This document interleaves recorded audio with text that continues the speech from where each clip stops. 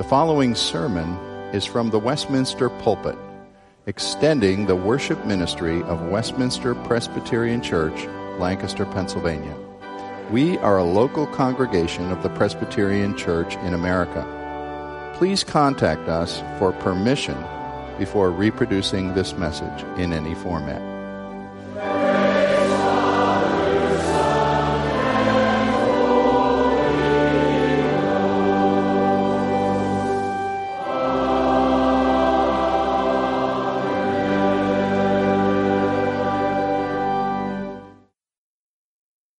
Read this next verse with me as the last. Oh, how I love your law. I meditate on it all day long. And then I want to add to it a New Testament short passage. 1 Peter chapter 1, Peter writes, You have been born again, not of perishable seed, but of imperishable, through the living and abiding word of God.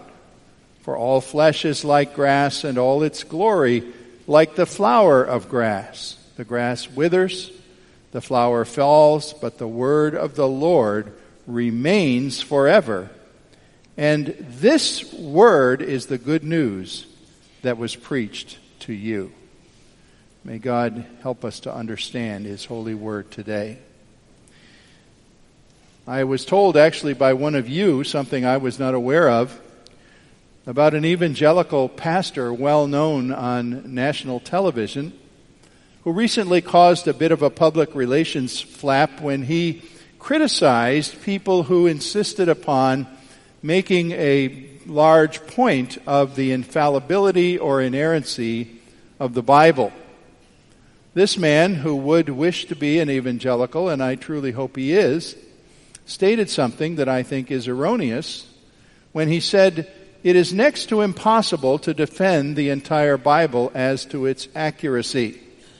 And he went on to say, all we really need to do in our preaching is to tell people the Bible says, because the important thing is that the Bible points us to Christ, and Christ is the one from whom we must hear. Now, I wonder if you're understanding what this man is saying exactly. He's saying we need to listen to Jesus. Well, that sounds very good. But he has more or less cut the ground out from under his own feet when he's saying we need to hear from Jesus even if his word comes to us from a fallible source.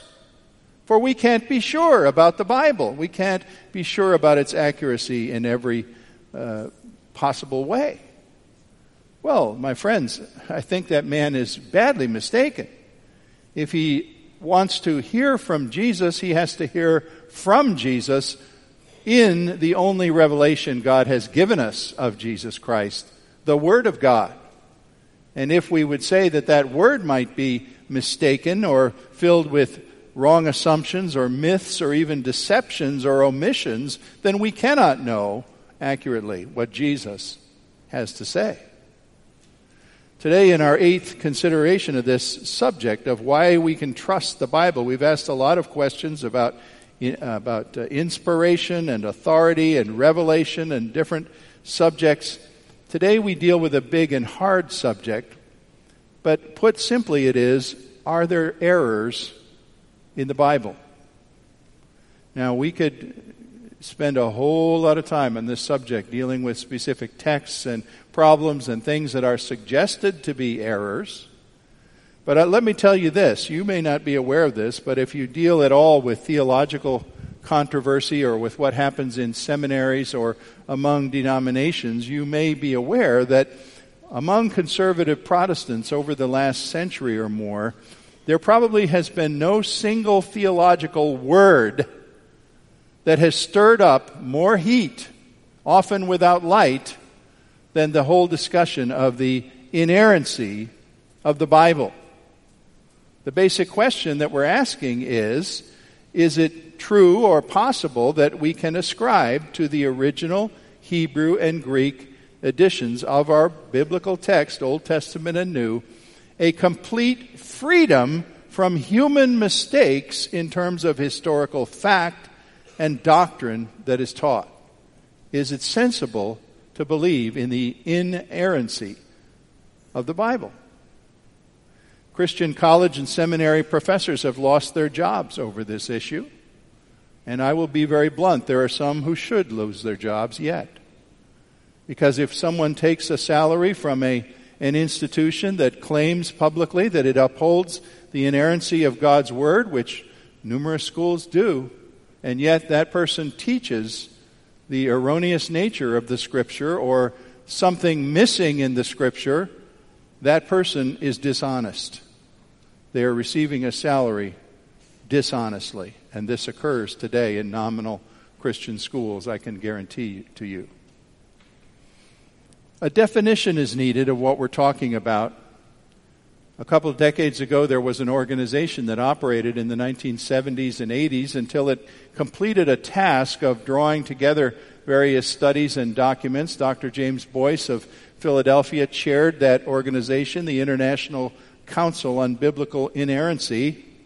And they produced a lot of defining documents. If you're interested in this subject, go to look that up. International Council on Biblical Inerrancy. You'll easily find it in a computer search. Here is one summary statement they came out with that I believe is helpful and orients us. Let me quote it. It's several sentences.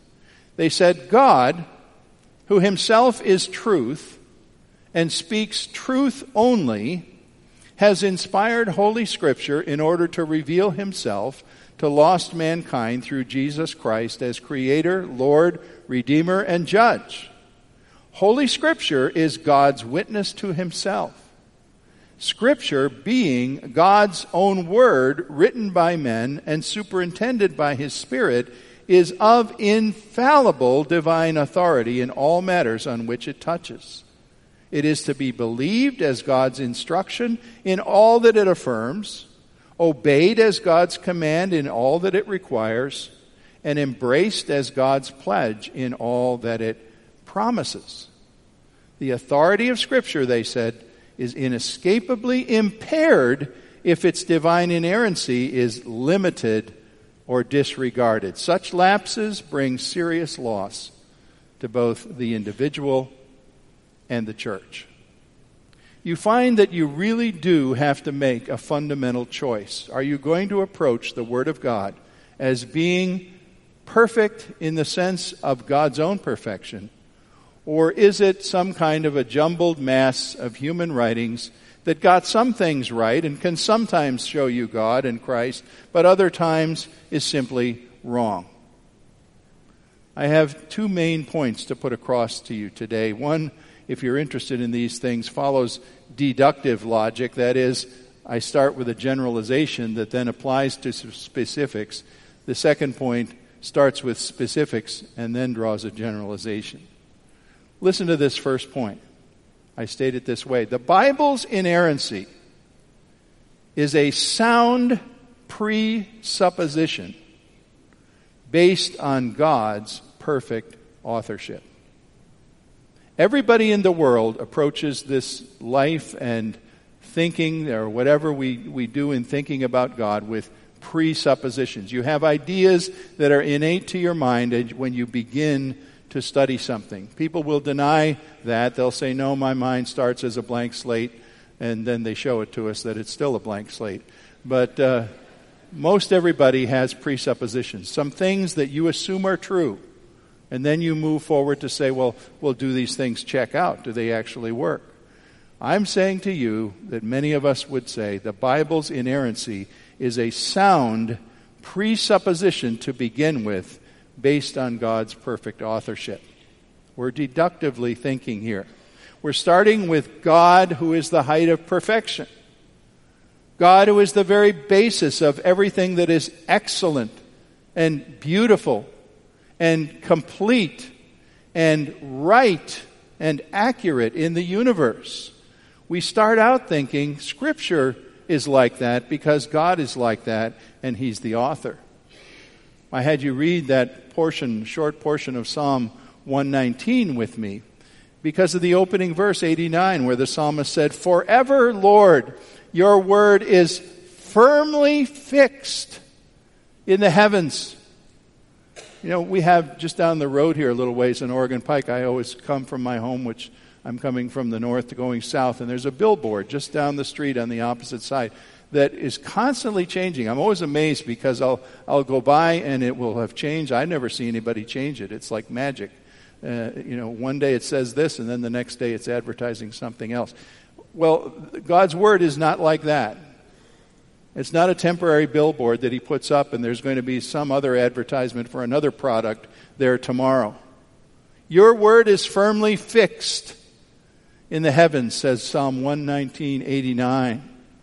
And then I also wanted you to catch that other verse 96 that's in there, which your hymnal has the text of the New International Version, and I think it has a slightly better cast of the meaning in English than our ESV that we commonly use does have. There's no perfect translation. Verse 96 says, I have seen a limit to all perfections, but your commands are boundless. Boundless perfection. When have you ever experienced that in anything in the work of man? Last weekend, Carol and I were not with you because we were at a family funeral in another state and got to talk to some relatives, and one lady was there who's a favorite person to me, and she teaches literature to middle and high school students, and I have an interest in great novels and particularly American literature. So I probed her a question I've asked other literature teachers. I said, what is, in your opinion, what is the greatest American novel? Now, this is a great subject to discuss with literature teachers, and they all have their own opinion. And she said, right away, without hesitating, Huckleberry Finn by Mark Twain. And I wasn't surprised because that one often hits the list of top great American novels. So I came back to her. I said, well, mine's The Scarlet Letter by Nathaniel Hawthorne, a book which, if they assigned you to read it, you probably didn't read. But you should. It's a truly great book.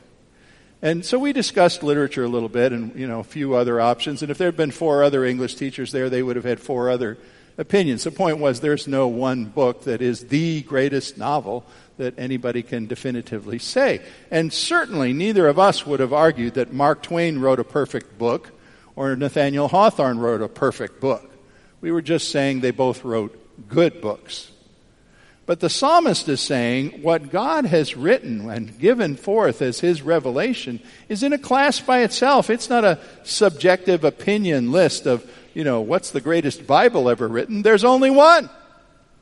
There's only the word of our everlasting God, which is, the psalmist says, boundless perfection.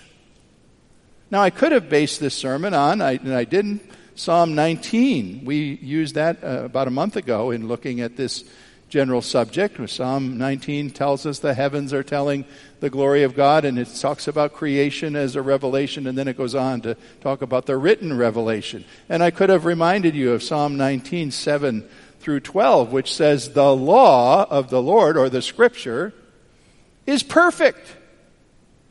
The precepts of the Lord are right. The commandment of the Lord is pure. And that psalmist concluded by saying, who can discern God's errors? It's as if he was saying, does anyone have the effrontery, the boldness to step forward as a human being and say, aha, I have found an error that God made?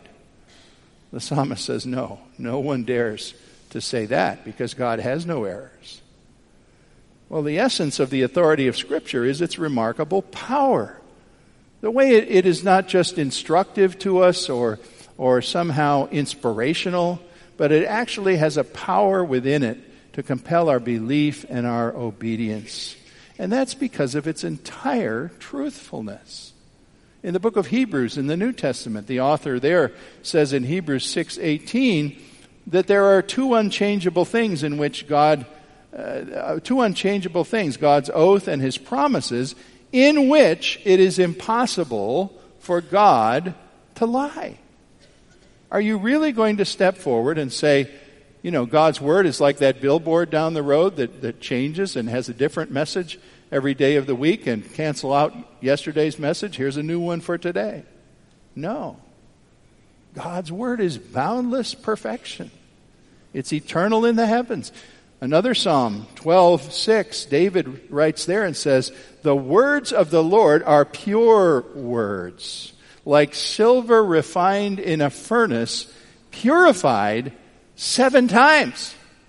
It's not enough that it's purified 7 times over as the purest possible silver, the words of God. Jesus affirmed this. He constantly affirmed the factual accuracy of the Old Testament as God's written word. He spoke about Adam and Eve as knowing they were real historical persons. Jonah in the belly of the fish was a historical event. Opening of the Red Sea or any other miracle was something that happened in history to Jesus as Scripture reported it. And so the apostles likewise chime in and naturally see these things, constantly go back and say, did not the Scriptures say, or this came to fulfill the Scripture? Because they saw entire truthfulness in the speech of a God who was an author who could not lie. And so they would say, when you hear the Scripture, you're hearing God Himself. The Scripture cannot be broken, Jesus said.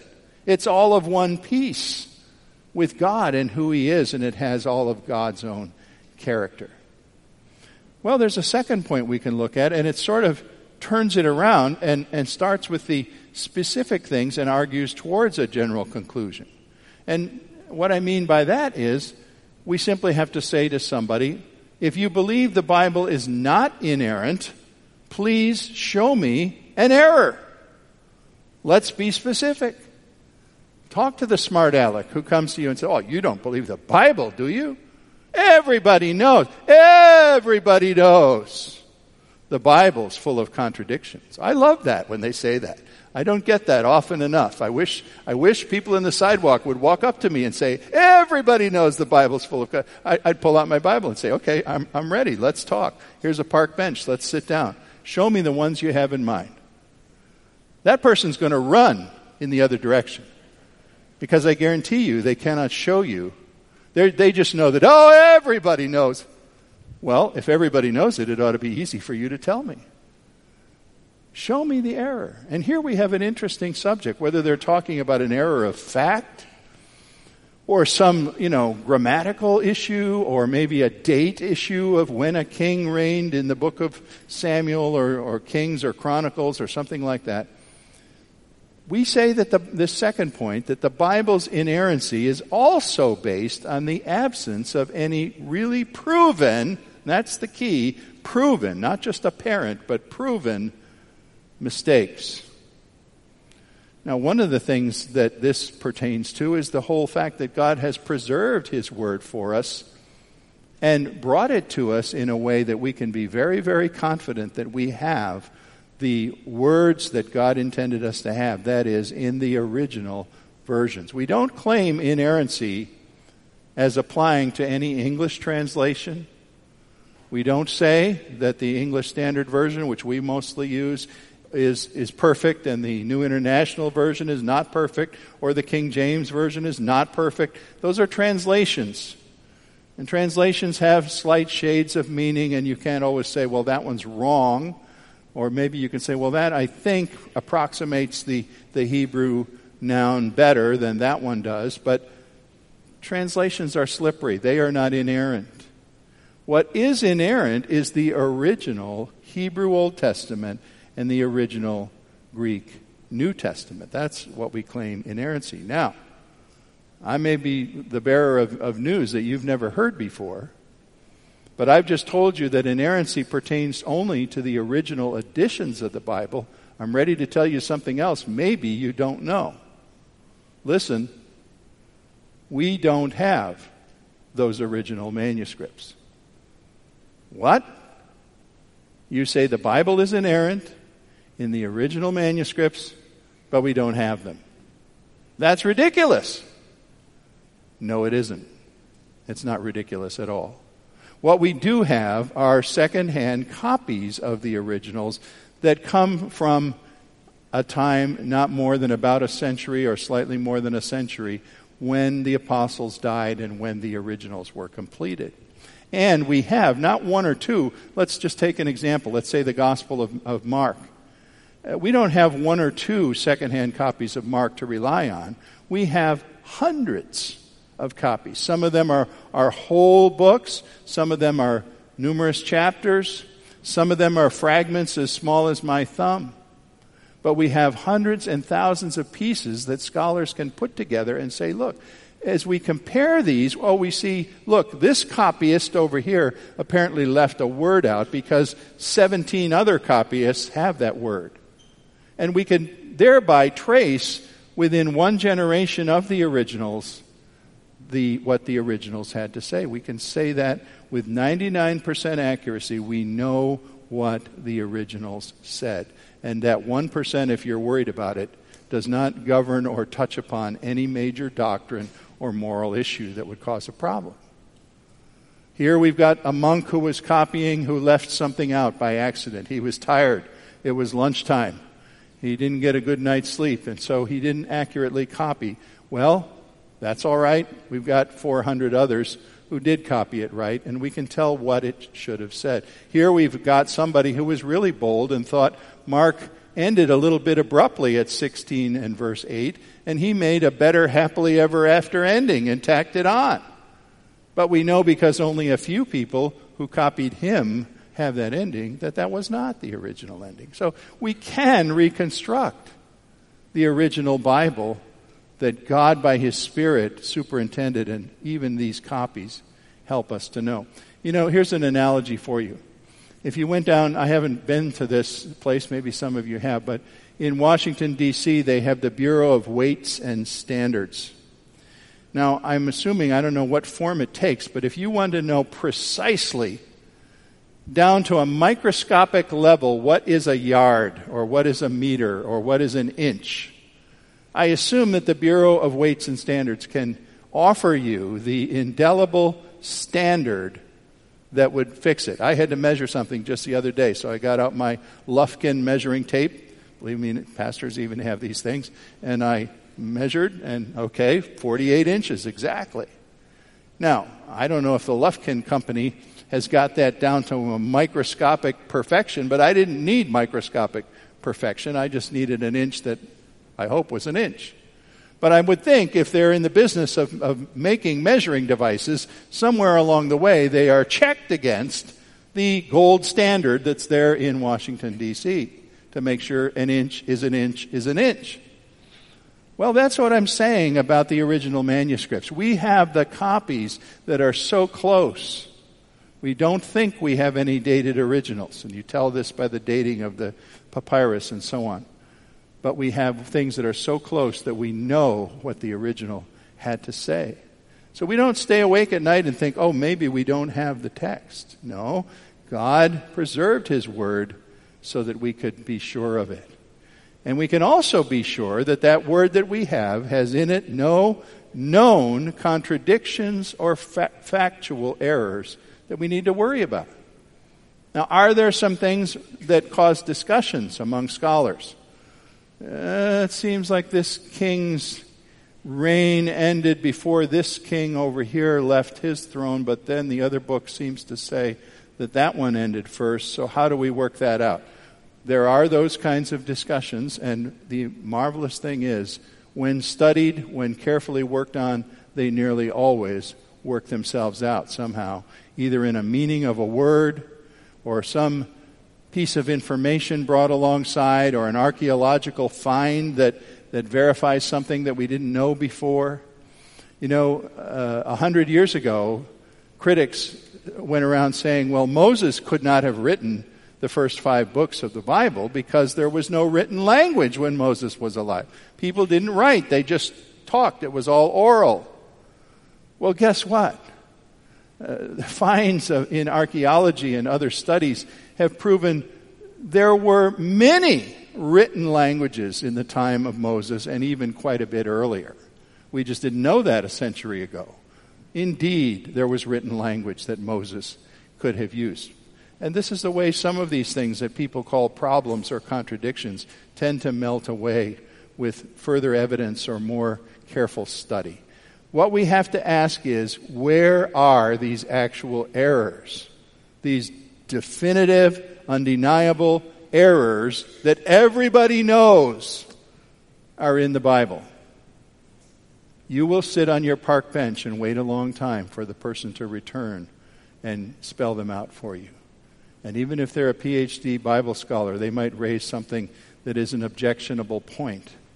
But the problem nearly always is, the problem is in the human mind, not in the text. It's that we don't understand everything. Well, quickly, let me close with asking this. What are the consequences? What are the consequences of denying inerrancy? It's not always a popular stand to take.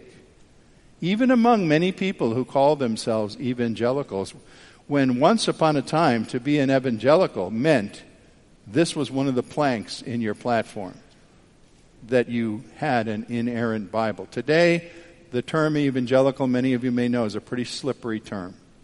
It could have a lot of things left out of it. Well, one thing is, if we deny inerrancy, we have a moral problem on our hands, a theological problem, because we are saying God has claimed to reveal himself and make himself known in this book, but he made mistakes. He left things out. He contradicted himself.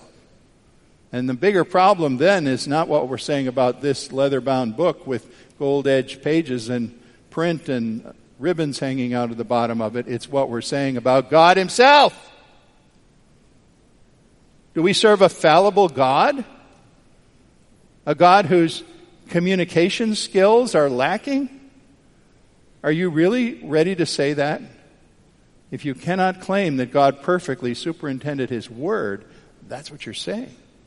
Secondly, if we deny inerrancy, we're making ourselves and our intellectualism and our studies the judgment upon the Word of God. I know more about this book than anybody else, we're saying.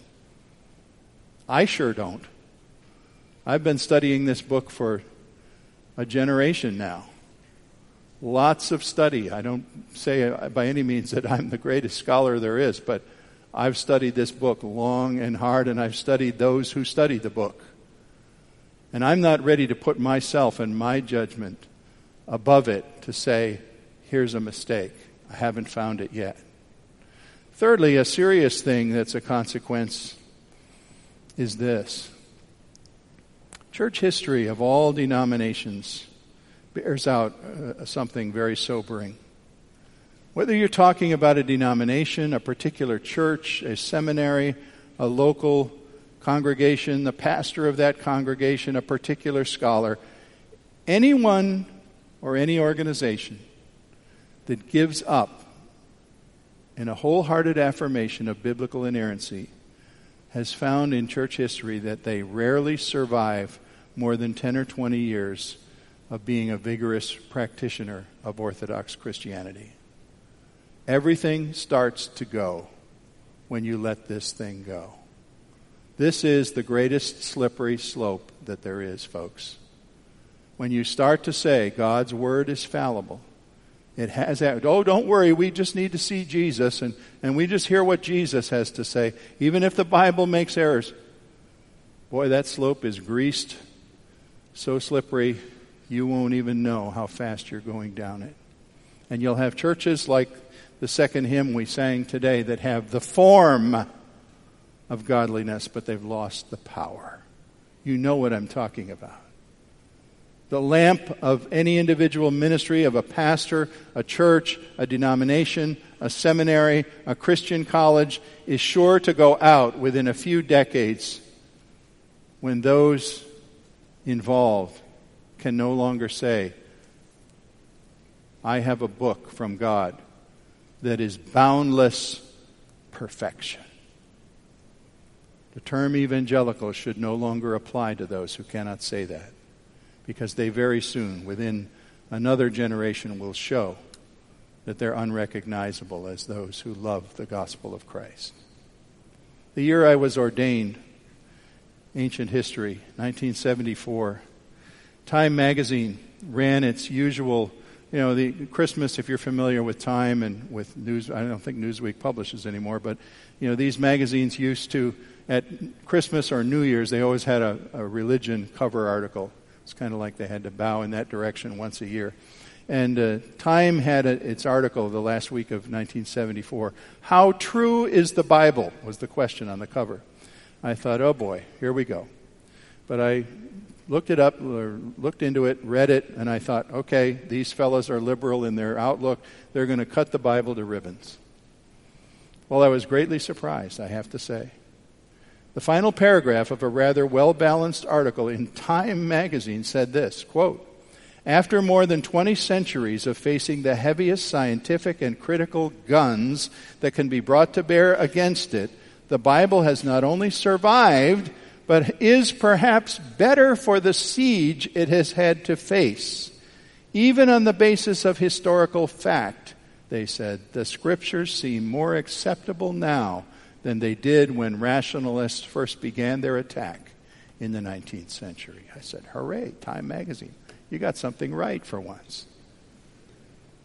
Well, Augustine said it 1,500 years ago when he said, "When you discover in the Scriptures anything you did not previously believe, believe it unhesitatingly. For the canonical books of Scripture are entirely free of falsehood." Somebody said inerrancy was invented in the modern era. Augustine was saying it 1,500 years ago. Martin Luther said, quote, "We must make a great difference between God's word and the word of man. For a man's word is like a little sound that flies into the air and soon vanishes. But the word of God is greater than heaven or earth, greater than heaven and hell, for it is part of the very power of God, and it endures everlastingly." No wonder Luther was part of a movement that shook the world. And I give you this last word from his compatriot, John Calvin.